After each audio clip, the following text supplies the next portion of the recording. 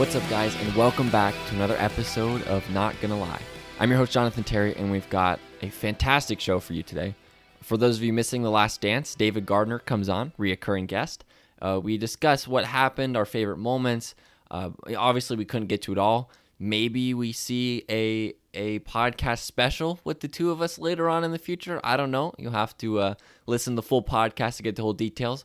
But after that interview, I go into Dak's contract negotiation, why it doesn't make sense that he's getting dogged in the media, and then we go into part 4 of our NFL Power Rankings. So, fully loaded show. Happy you're listening. If you enjoyed this episode, please feel free to give us a 5-star rating on Apple Podcasts, leave a review, tell your friends, all that sort of thing, because not only do we have a lot of good guests to look forward to in the future, you can go back and you can listen to episodes. We've got interviews with AJ Vaynerchuk, Bud Dupree, Patriots' new safety, Kyle Duggar, loads of interviews, and obviously a ton of more stuff on the way. But here we go. Here's my interview with David Gardner. We now welcome on a recurring guest. We can say that now because he's been on twice. That's how those sort of things work, I think. It's Bleacher Report's David Gardner. David, thanks for coming on. My pleasure. Glad to be recurring. Yeah, no, it's an honor. I think off the top of my head, I think 6 or 7 people roughly have. So it's an elite group. It's a very elite group. Kind of like the dream team. Look, I didn't say it. You said it, but that's a little bit of foreshadowing here, I think, to this week's episode. I'm wearing my Space Jam t-shirt right now. So I have that on, and I'm ready to go. But before we get into that, I do want to talk about your podcast that you started, How to Survive Without Sports. Obviously, since you came on here, we're going to plug it. We're going to talk about it. You've been able to interview guys like Dexter Fowler. You have an interview with Kyle Guy, Enes Kanter. Talk to me a little bit about where the inspiration behind this podcast came about. So I know it's coronavirus centered. So it's basically interviewing athletes who have been affected or are doing work with the community in response to COVID-19. So I just wanted to give you, before we start, a little time to talk about what that podcast is about.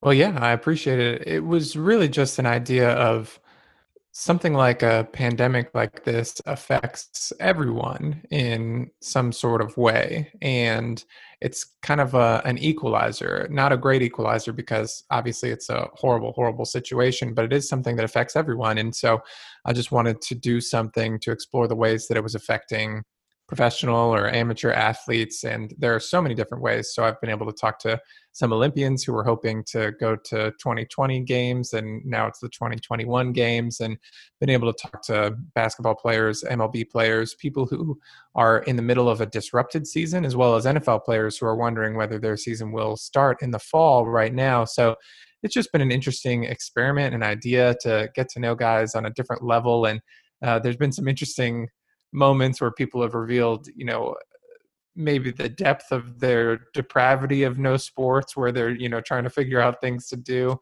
or guys who have picked up new hobbies, interesting things like that. So it's just been an interesting experiment, and I think I'll run it through, whenever sports comes back. So in an odd way, I'm rooting against the longevity of my own podcast because I'd prefer for sports to return than for me to keep doing it. Oh, that's very noble of you. I was going to say, that's you're kind of working against the flow of things. So I'm glad that you're on the side of sports as opposed to the side of, like you said, the longevity of your podcast. I have to ask though, because the last time we had you on was basically the last time things were normal. I mean, we were both still very much behind the idea that UNC was going to get that at-large bid to the tournament and obviously go on a run and win the whole thing. I remember very specifically we were both on that train. Yeah, distinctly. Yeah, I was definitely on that train. 100%. Yeah. But yeah, the tournament was still going on, and everything was basically on the right track, obviously until, it started to become a very real thing in the minds of a lot of sports fans when Rudy Gobert tested positive. So the one thing I have to ask is how much, like if we were giving out percentages here, how much of a percentage were you like, man, I went on this guy's podcast and he was really fun, I want to start my own? Were you an inspiration for my own podcast? You know, Jonathan, I had never even heard of podcasts before I was invited on this, and I said, Really? "Wow, it's like the radio but on the internet."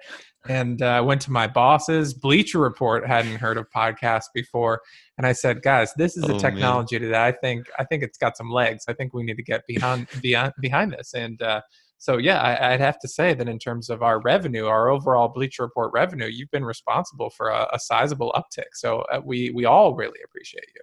Yeah, I mean that's all. It's if you want to send a check, I can email my address afterwards. Like it's no pressure though whatsoever. But I'm glad I was able to help in whatever little way I could. I am happy to do it.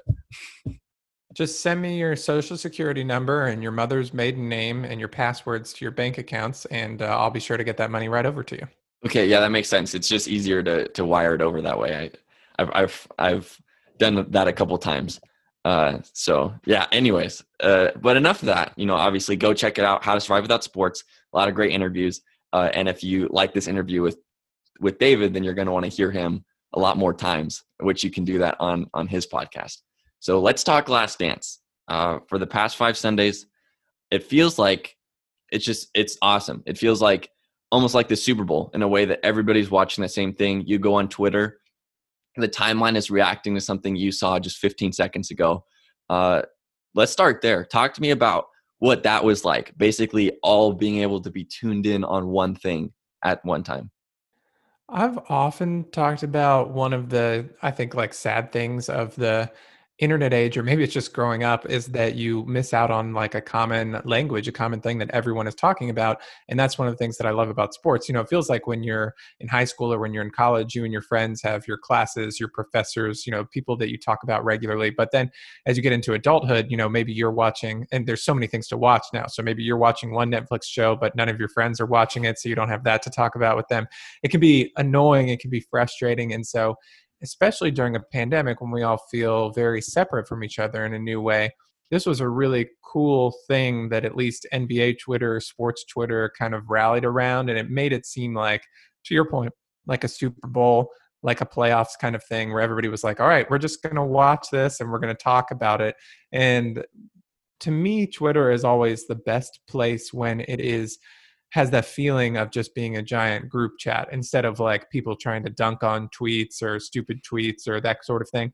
I prefer it when everybody is just online watching the same thing, making jokes about it, making interesting observations about it. So in that respect, it was what I was looking for as a kind of relief from the rest of the world that's going on right now. Yeah, no, and even to your point with Netflix shows, you could all be watching the same show, but I mean, for me, I have no self-control, so I would be done with it in probably a shorter amount of time than most people. And so I'm saying, hey, catch up. Like, I'll tell people to start watching a show. Like, for example, I've been trying to get people on Community because it's now on Netflix, so it's obviously easier to binge.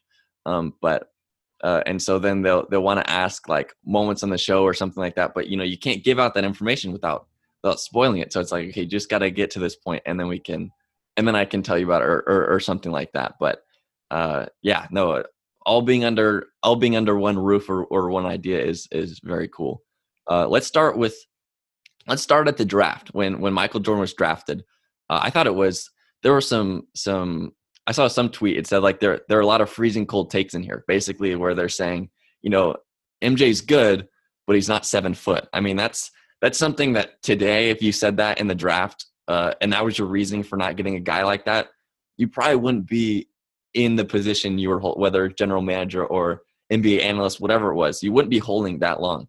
I mean, I thought that was just interesting. It was just such a discrepancy between, because you look at it then, Larry Bird was winning MVPs, but that was relatively new. And a guard hadn't won besides Magic Johnson since Oscar Robertson in 1964, which it was a number of years ago. So that alone I thought was very interesting as far as, shorter guys weren't that successful, or they were, but they weren't, the number 1 pick or the number 2 pick.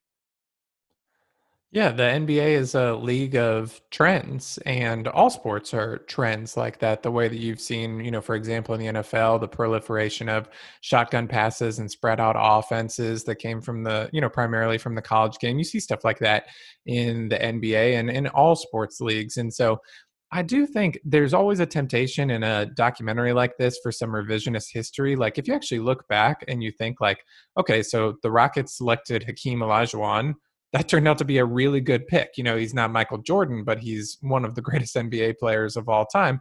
And then the Trailblazers selected Sam Bowie. Things like that happen. Ryan Leaf versus Peyton Manning, that sort of thing. But they also were a team that was in need of a center, and they also had Clyde Drexler, so they didn't potentially need a guy like Michael Jordan, or at least that's what they thought. And so there's always a balance of team needs versus the best player available, and the two GMs ahead of him made a decision based on team needs versus just the best player available.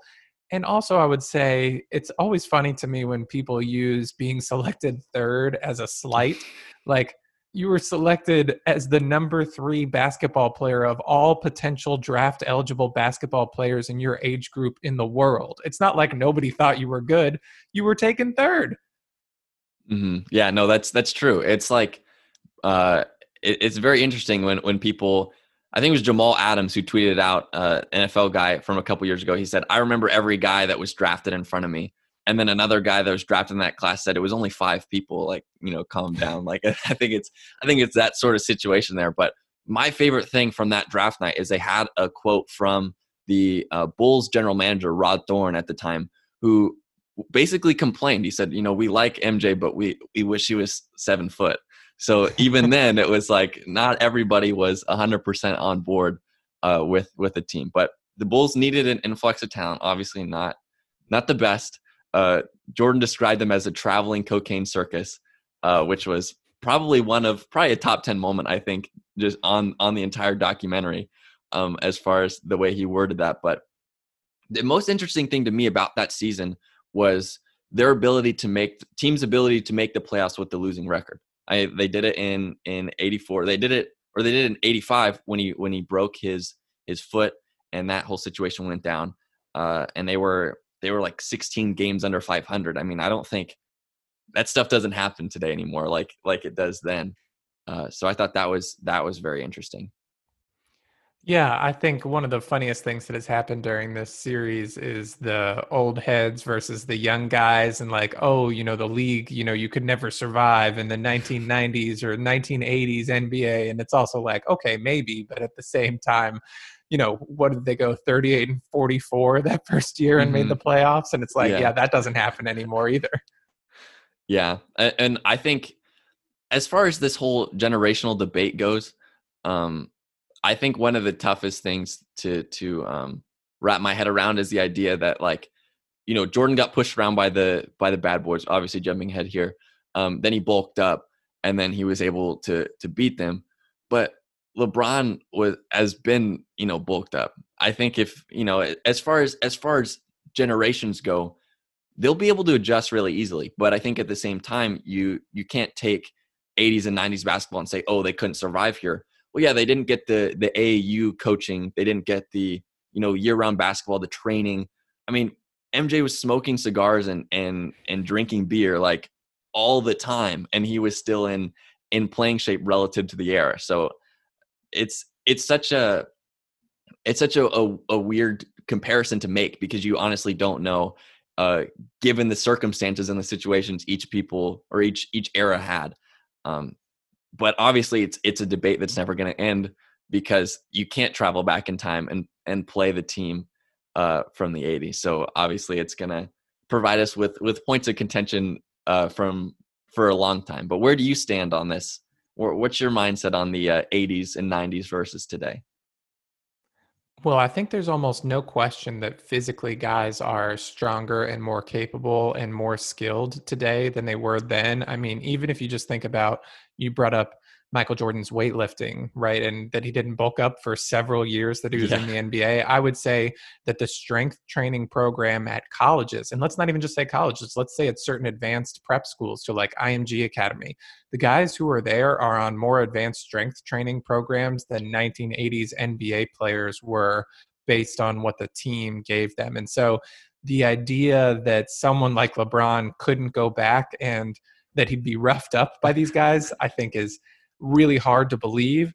To me, what would be interesting is the peak form of style of play. So, like watching the Golden State Warriors play their kind of like 4 out, really fast, 3 point driven basketball against one of these teams from the 1980s that was more built as an inside out team. I'd like to see less the talent and skill and more the battle of wills between the two ways of playing. And my temptation, and this is probably just my modern bias, would be to say that those guys from the 80s couldn't keep up with guys from today's NBA in terms of the way that they push the basketball up the floor and in terms of the way that they're shooting from 3 point range. You know, Jordan, as you saw over and over again, was really a mid range pull up guy.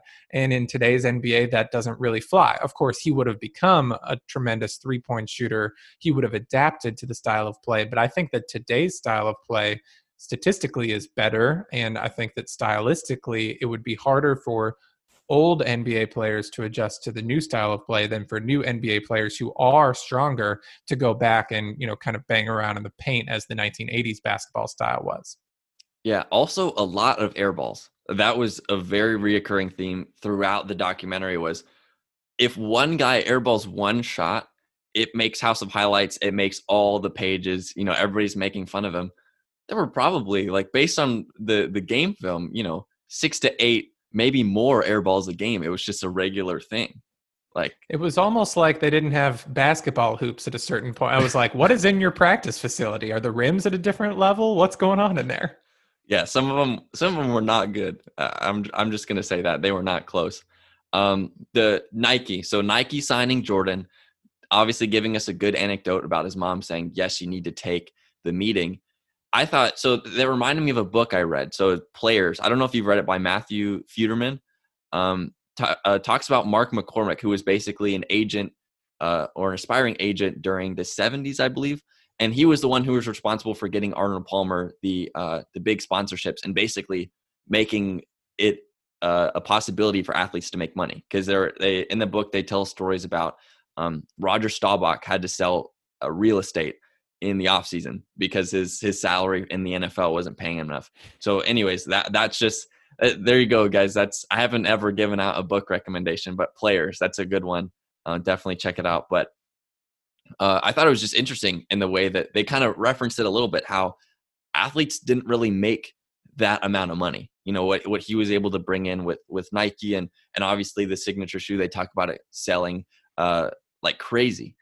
So I thought that was kind of, they ushered in the new era as basketball was gaining notoriety. You know, Larry and Magic had built it up, and MJ was taking it to the next level.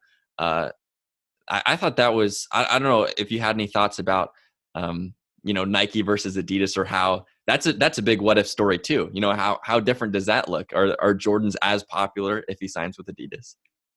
The only part that I'd like to bring up about that I was disappointed about was that Sonny Vaccaro wasn't included in the documentary. I mean, his face was on a picture at one time, but Sonny is a guy who, in my opinion, should be in the NBA Hall of Fame for his contributions to the game. He was way ahead of the times in terms of player empowerment, in terms of the cartel that is the NCAA.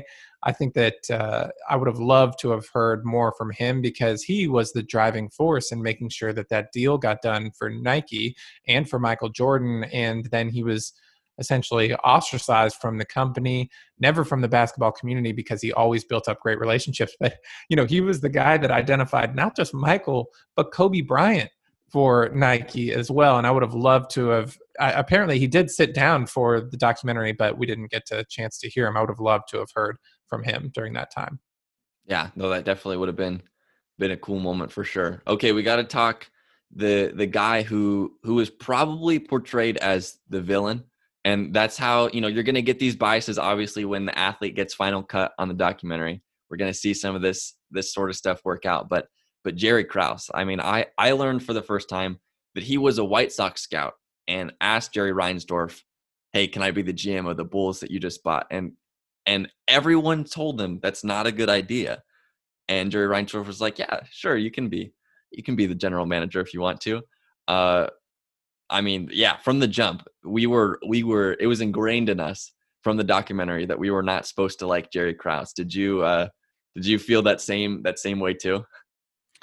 Well, I definitely felt that he was supposed to be the villain of the documentary. I found it hard to feel like he was, though, in the end. I mean, he Mhm. essentially compiled the greatest team of all time and the greatest Yeah. coach of all time. And the idea that egos got in the way of that is kind of the oldest story in sports history. Everybody wants to be the guy who claims credit. Fortunately, they had a coach in Phil Jackson who's kind of like a hippie and has more championship rings than I have years on this planet, probably at this point.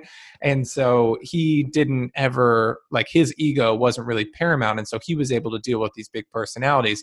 Krause, on the other hand, had an ego on him. And so does Michael Jordan, as you can see from this documentary, if you didn't know already.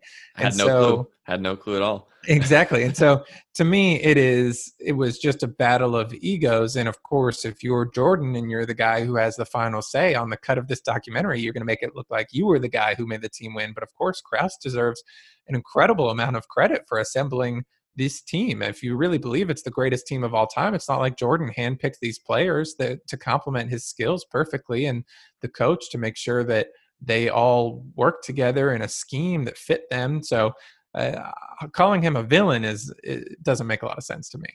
Yeah. I mean, yeah, because he made that draft day trade for Scottie Pippen, signed Horace Grant, and even though MJ and Scottie weren't the biggest fans of it, he got Tony Kukoc over, which I mean that was a moment too during the Olympics when they battled it out there. Yeah, no, I think he did a great job, and at the end of the day, um, obviously he's not going to get the most credit because the cameras aren't on him. The TV, isn't focused on what he's doing on the court. So it's very interesting. And like you said, And unfortunately, he died too, so he didn't have yeah, the no, and opportunity that to was the thing speak is in the it was documentary. that was I was reading that too, and it was like, oh well, now he doesn't get a chance to tell his side of the story, which is obviously unfortunate. But yeah, he deserves a lot of credit, and I think it was somewhere in the middle. I think that's where the trouble came about, is that I think he deserved a lot of credit, but he maybe believed he deserved more of it. And that's where kind of the rift came. But obviously looking back on it retrospectively, like we can all say, like he was a good GM. But yeah, moving forward here, Bad Boys. If you haven't seen that documentary on 30 for 30, definitely recommend it.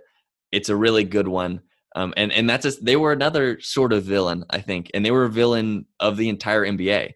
But I watched that 30 for 30 a number of years ago. I'll have to watch it again recently, but uh, you almost feel for them. You kind of get to see the human side of the Bad Boys just a little bit. But that was MJ's first real rivalry, I think, and they may be the only team really to get the best of him when he got going. As far as winning MVPs and that sort of thing. And Doug Collins too. Didn't even mention him, but I made this comparison. Let me know what you think about it. So I said a couple weeks ago that Doug Collins reminds me a lot of Mark Jackson when he was the coach of the Warriors. And then Phil Jackson got to come in and he played the role of Steve Kerr, where he was basically just managing egos and coaching them to championships. What do you think about that? I do think that there is some truth in that analogy, but I also would credit both Steve Kerr and Phil Jackson with being incredible basketball minds. And I also think that this happens a lot more on the college level, but some guys will say the greatest example is John Calipari. They'll say John Calipari doesn't really know X's and O's basketball. He's just like a recruiter of talent and he knows how to manage egos and get the best out of his players.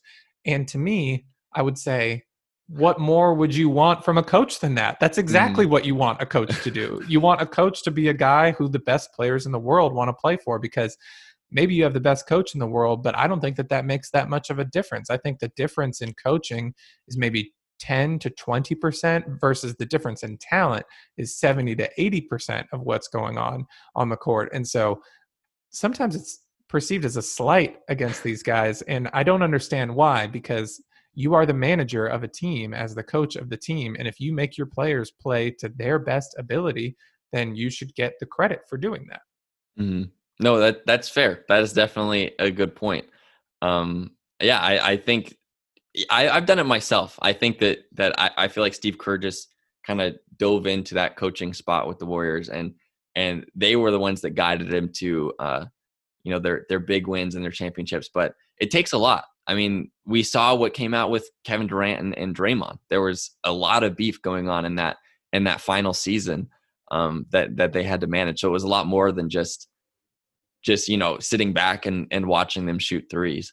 No, I mean, For sure. imagine Tom Thibodeau being the coach of that team. Does that team are they as successful as the Warriors were under Steve Kerr? I would argue absolutely not. There would have been infighting that would have spilled out into the public. There would have been, guys worn down during practice. Steph Curry would have probably gotten more injured than he did based on the amount of work that he puts those guys through. And would you say that Tom is a better basketball mind, quote unquote, than Steve Kerr? Maybe. And yet, what happened? Steve Kerr was the better coach for that team. And I think the same is true of Phil Jackson. He just turned out to be the better coach of that team. From an X's and O's standpoint, he's also a brilliant guy who, perfected an offense that dominated the league for a decade, but he was a manager of egos. And that led to, I don't even know. What does he have? 12 championships between player and coach? It's probably amazing. Yeah, something like that. And that's the thing. His coaching start, that was an interesting story. Most guys that are former NBA players, they start off as like an assistant, or maybe they go the college route. But no, he went to a totally different country where it was okay for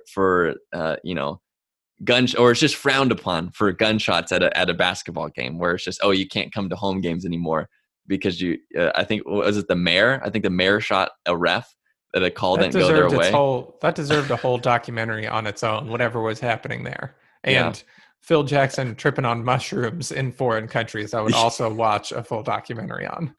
Absolutely. Yeah. No, there were little anecdotes. I mean, Rodman going to Vegas, that would be another one of them where it's just, we need 10 parts on just that alone. Just the 48 hours of raw footage of Dennis Rodman in Las Vegas is what I was looking for. Yeah, absolutely. So he obviously had a different come up than most getting to the NBA. But like you said, developed a triangle offense, won 6 championships with the Bulls, won 4 more with the Lakers, I think, just for good measure. But sorry, I got derailed. The bad boys.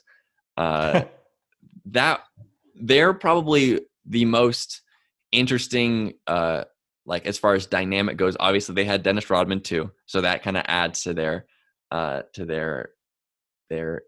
interest or their excitement about them. But going into it, the bad boys basically developed this style of play that was so different from what we'd seen from a lot of other guys. I mean, they fully dove into, if we're going to foul you, you're going to feel it type of thing.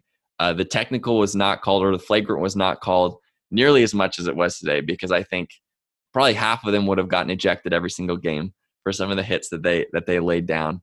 I mean, do you think it kind of all culminated with Isaiah Thomas and the Pistons not shaking their hand after they finally got past them? Do you think it's worth harboring that? Because we know MJ is one to hold a grudge, and he has done so with just a couple of people throughout his time in the NBA. Do you think that one is warranted? I mean, at a certain point, you got to say, because they mentioned it in the doc, the Celtics did it the year the Pistons beat them. Are you as upset, or are you wanting more sportsmanship out of the Pistons because of that?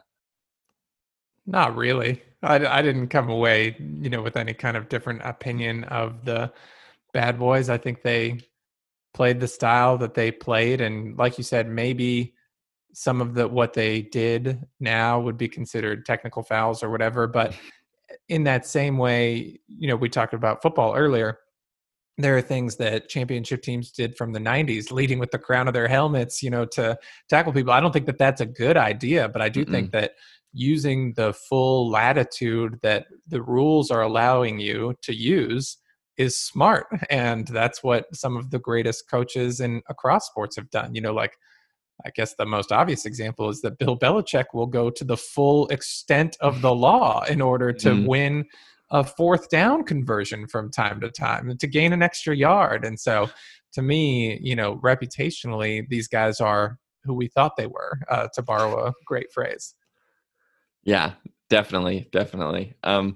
Scottie And Pippen also, was. I think Oh, it's a little too chummy in the modern NBA as well. I prefer some people not to like each other very much. well, and that's the thing is we hear about, oh, these 90s guys didn't like each other, but then all of a sudden MJ's going and playing golf with Danny Ainge the day before one of their games. Like, you don't see any of that. Like, imagine if LeBron sat down with Steph Curry for a dinner before the finals. Like, imagine how viral that picture would go, and the talking heads wouldn't stop for probably the entire length of the finals, if not longer. But so that The was guy something can't that, even talk to players afterwards without putting his hand in front of his yeah, mouth so that exactly. people won't read his lips. So we saw a double standard there. That was one of the few that we saw. Um, Scottie Pippen was an interesting story as far as his come up in Central Arkansas. Not to mention Barack Obama, former Chicago resident, and Bill Clinton, former Arkansas governor. I thought those were two just fantastic little taglines. In case you didn't know what they ended up to be, we got to see them at that moment in time. I thought it was funny that they used those taglines because the director said that, he wanted to contextualize them as to why they would be in there, not just to have them be, celebrity cameos or whatever. But then they showed like Leonardo DiCaprio at the end for no reason, and that was just a total celebrity cameo. Yeah, that was just so we could get a whole new batch of memes. It was the Which, death of the Leo pointing meme from yeah, Once Upon a Time in Hollywood, like him seeing himself. That brought that meme full circle. yeah, I saw, yeah, that perfect combination of the meme. I felt like that the director must have seen the movie because just the way it all came together was absolutely perfect.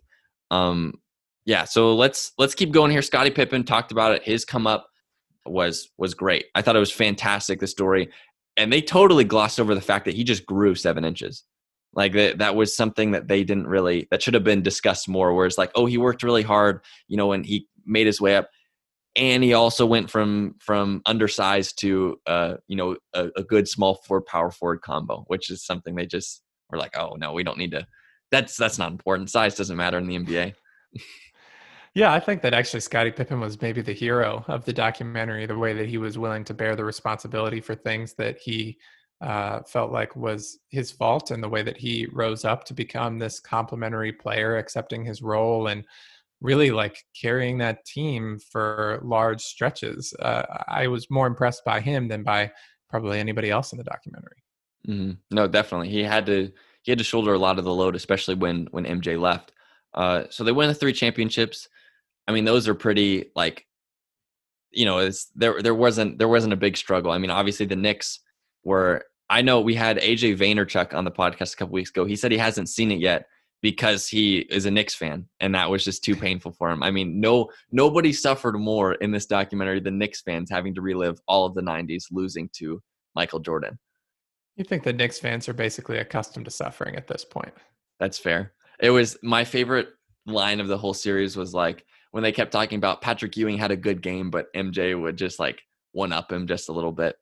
That was just like just perfect. That's literally how it was encompassed. But they win 3 straight finals.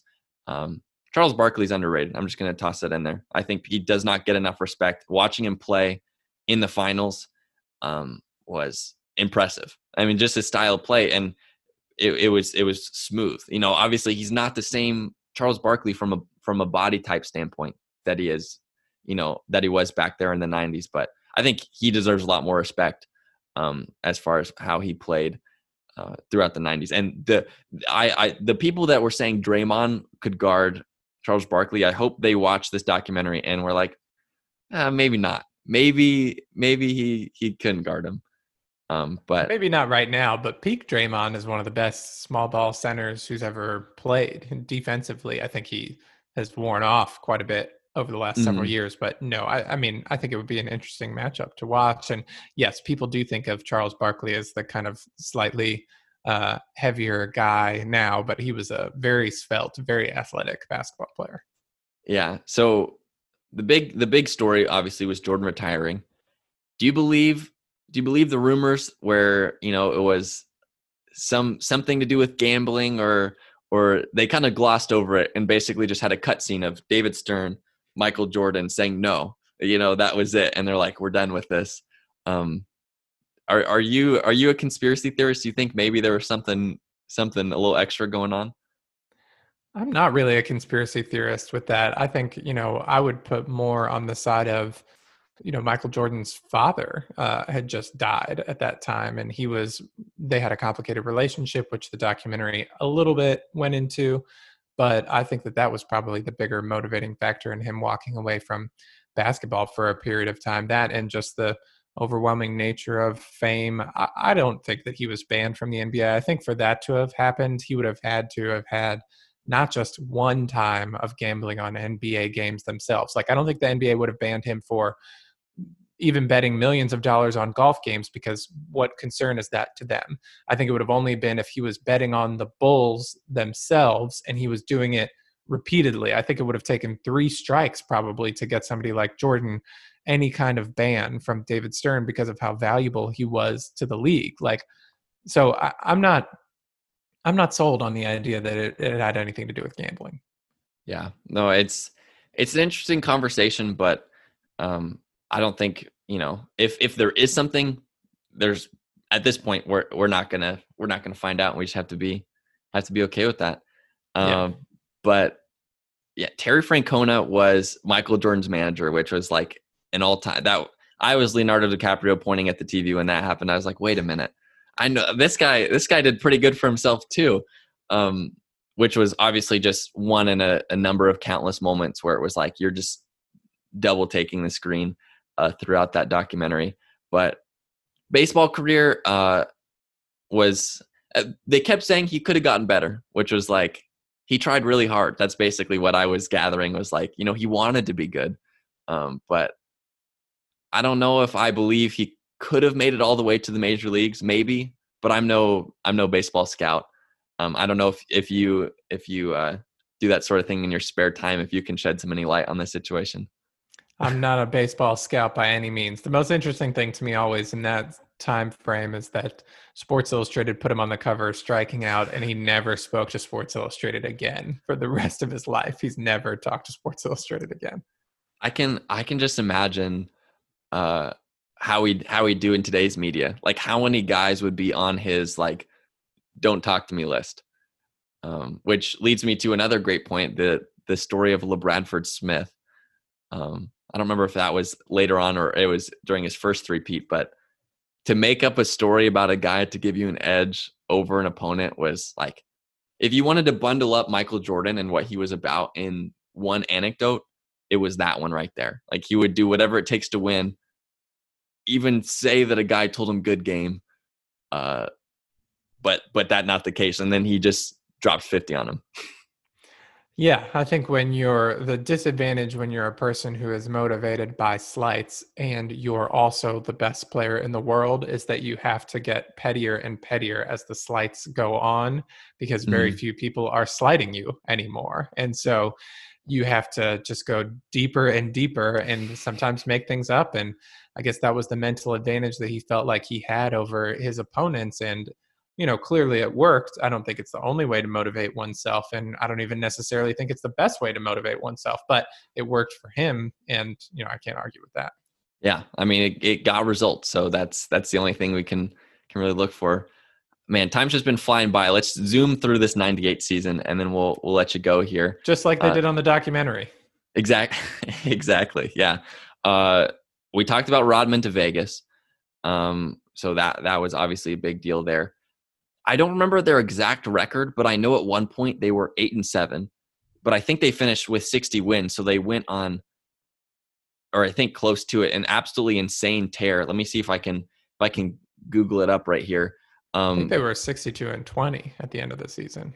yeah, so they went on so they were, what is that, 52-13 over the Yeah. next, which is nuts for a team that was like, it kept feeling like they were trying to build up some sort of like storyline where they're like, man, what are these Bulls going to do? This isn't the Bulls of before. And I was like, what? They won, a number of games at the All-Star break. They were like 5 games back on the top team in the NBA. And I was like, they're winning games. They're playing really well.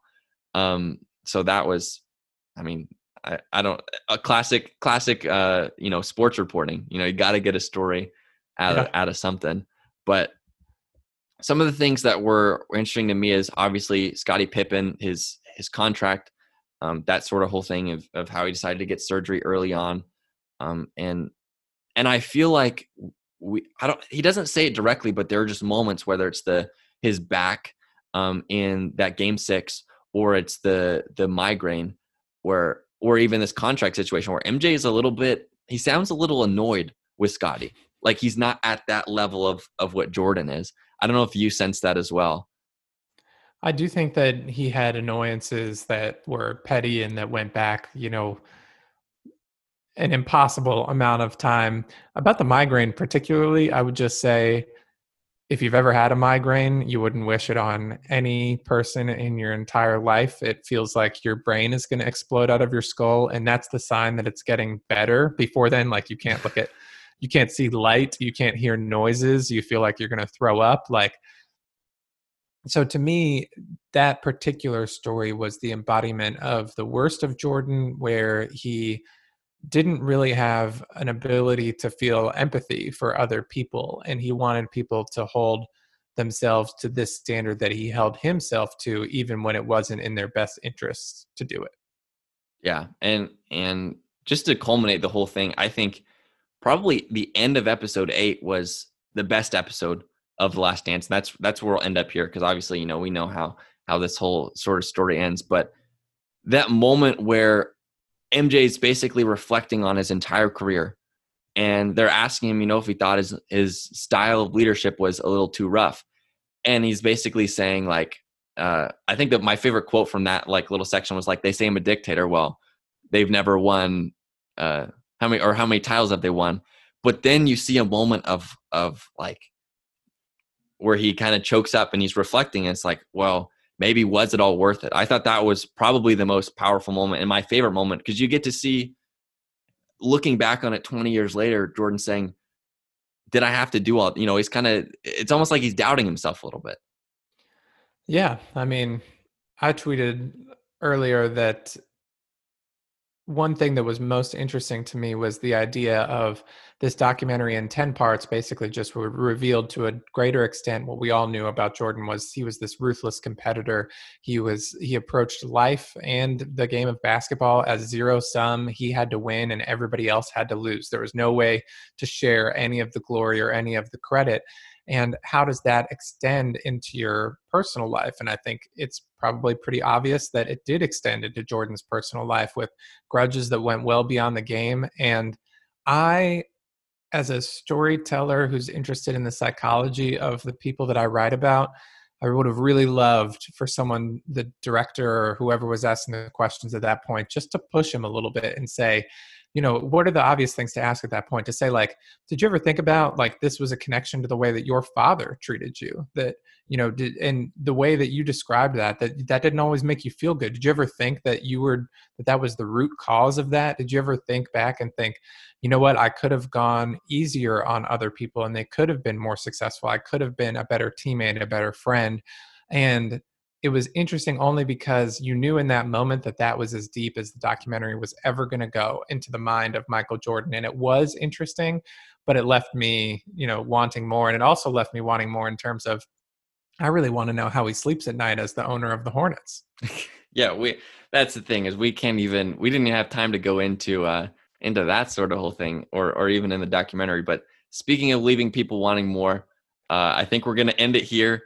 We probably, like, I don't know about you, but we missed so many things that we could have talked about as far as the documentary goes. But I know you're a busy guy, so I appreciate you taking the time. But maybe we'll get you on later on, and we can do a part 2, and we can fill in some of those other moments, because I know there was a ton of them. 10-part podcast to go for a 10-part documentary. You said it, not me. No, I'll tell you what, after quarantine ends and your podcast is retired, we'll go through each episode and we'll Yeah, perfect. We'll break we'll it down. do a mini series. But yeah, anyways, appreciate it. Always fun having you on. We'll have to get you on again soon. Thanks, Jonathan. Appreciate you. So one of the biggest storylines of this past week is Dak Prescott. The Cowboys quarterback requested $45 million in the last year of a 5-year deal. And that's not the first time we've heard anything about his contract information leak. I know Chris Sims put out a report that was later retracted. It was proven to be false, not true. And honestly, first off, I'm surprised there's so much pushback on Dak getting paid. Like, are we really buying into the stuff the media and, more importantly, Jerry Jones is telling us and taking his side in the dispute? I mean, players have worked hard for guaranteed contracts and large dollar amounts, and whatever Dak makes we know that Jerry Jones is making exponentially more. So let's not feel bad for him. All right, let's get that out of the way. That's obviously a much larger debate for a much larger day, but let's look at who Jerry Jones has paid. He paid Ezekiel Elliott a disgusting amount of money, 6 years, $90 million with 50 of it guaranteed. And statistically, he'll be cut or the contract's going to be restructured before it comes to a close. I mean, this guy's getting $16.5 million in the year 2025. That doesn't make sense for a running back.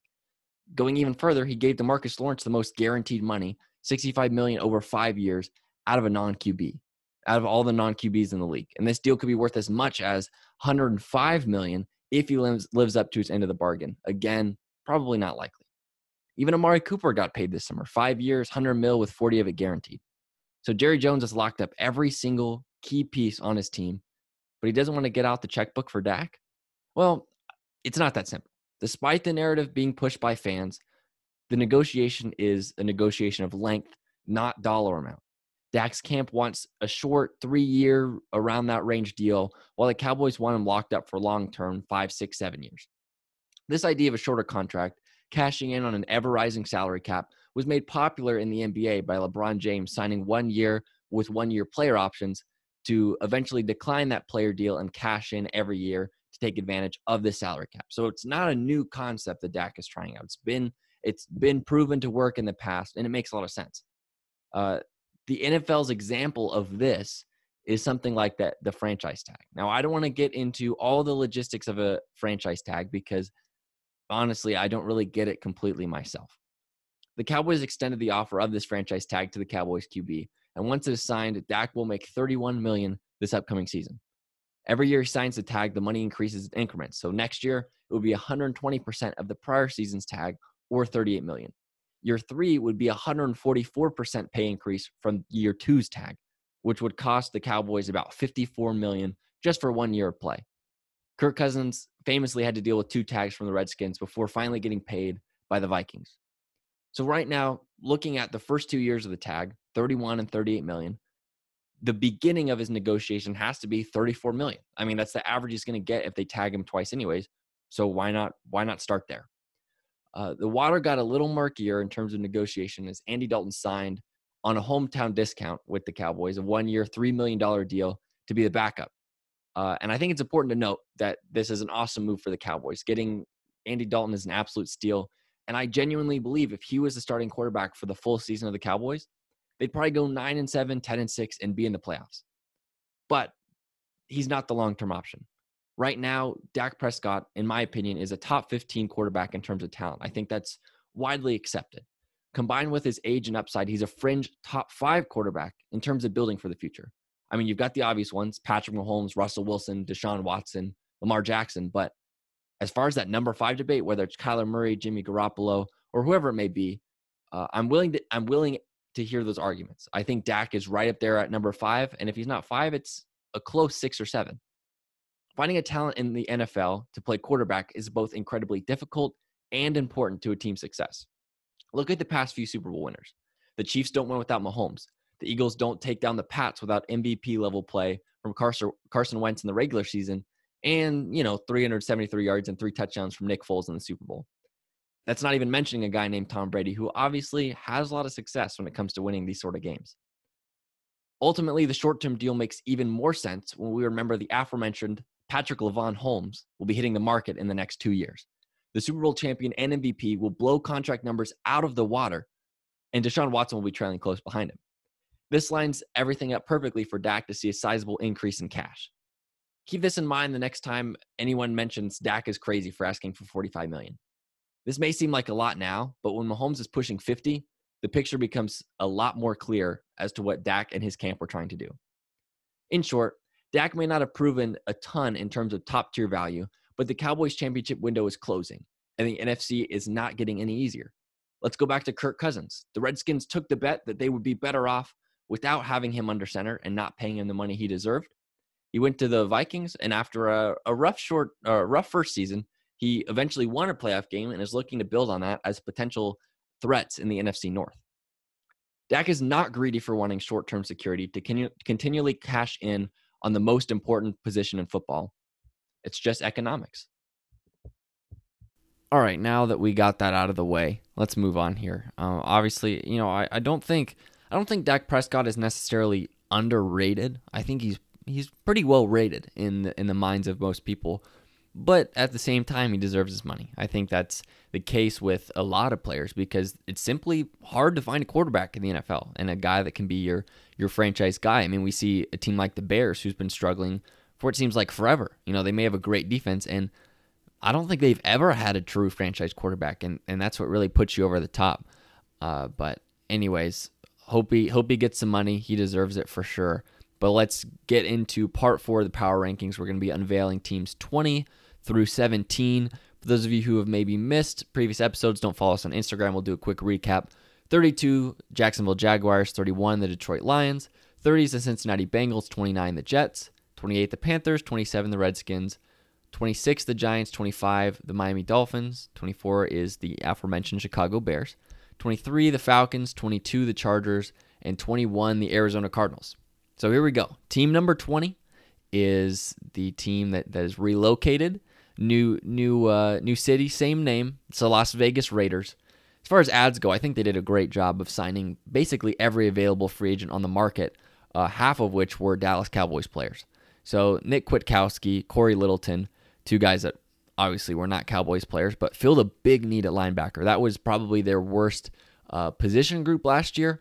And they went out and arguably got the best linebackers on the market. I think they're going to start right away. They're going to make a big difference. But speaking of Cowboys guys, Malik Collins, fantastic player. I think he's going to shine in Las Vegas. Jeff Heath, Jason Witten, Nelson Aguilar, Carl Nassib, and Marcus Mariota, which was a very interesting deal that they had done, especially considering the amount of money they gave. As far as losses go, not a lot of losses. Carl Joseph, safety, and Tahir Whitehead was released, one of those linebackers on the core. And then in the draft, they obviously had the first-round pick from the Bears. It was the Bears, the last first-round pick of that Khalil Mack trade. But they took Henry Ruggs with their pick. Damon Arnett, a little questionable in their second first-rounder. And then Lynn Bowden, a guy who played quarterback and wide receiver in college, but I think they said they're going to shift him to running back. So first things first, quarterback questions. Is Derek Carr the starter? I mean, Marcus Mariota got quite a bit of money for a guy who's going to be riding the bench, unless that's not what he's going to do. I mean, we know John Gruden loves quarterbacks. We know I think he had 5 on the roster last year, so he's no stranger to filling up the room with as many potential guys as possible. And we also know that he's not the biggest fan of Derek Carr. So that will be something to look out for. Does Marcus Mariota make an appearance in special packages? Does he take over as the starter eventually? And then what does that mean for Derek Carr? I mentioned before linebacker was a big need defensively. They helped fill that gap with some free agent moves, which was great. And then Arnett. I don't really understand at 19 why you went for a guy like that. I know the Falcons reached on A.J. Terrell. We talked about that a little bit. I don't mind if you like the guy. Like I totally understand.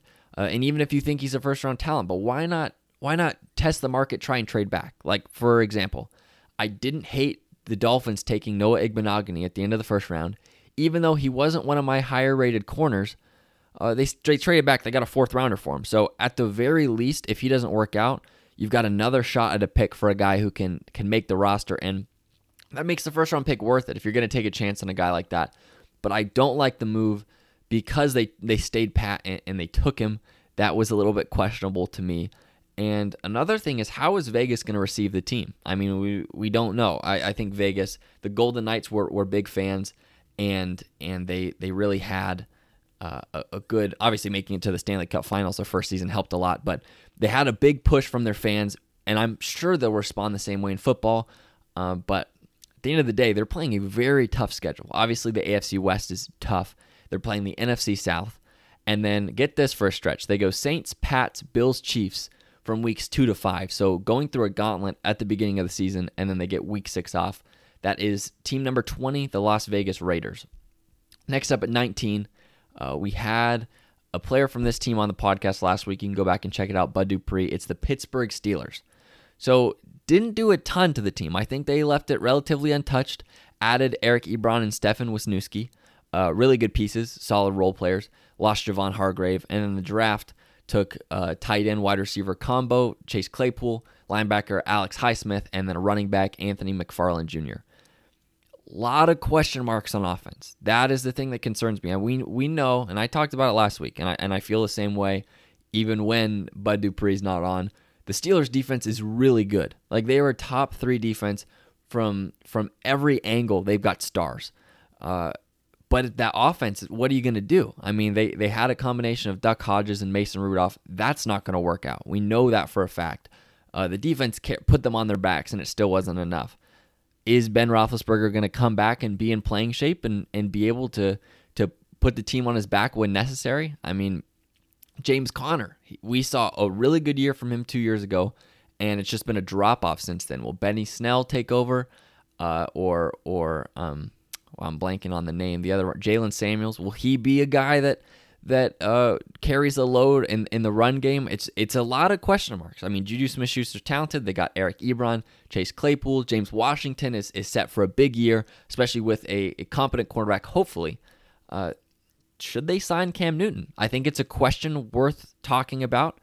He would be a top quality backup and would eventually be able to assume the role as starter when Ben Roethlisberger retires in the next few years here. And I think Mike Tomlin is one of the best players coaches in the NFL. I think he works hard to build hard-nosed players, guys that work together as a team, and he gets results more often than not.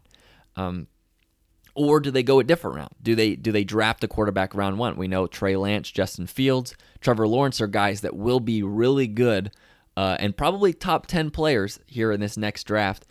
Is that something the Steelers should go after? I think so. I mean, the prime of the Steelers defense, we're in it. Well, this is it right now. And if they can't figure it out and they can't get things done now, I don't know how much longer they're going to be able to put games like that together and afford to keep those guys on the roster. So getting a quarterback on a rookie salary at this point just makes perfect sense for them.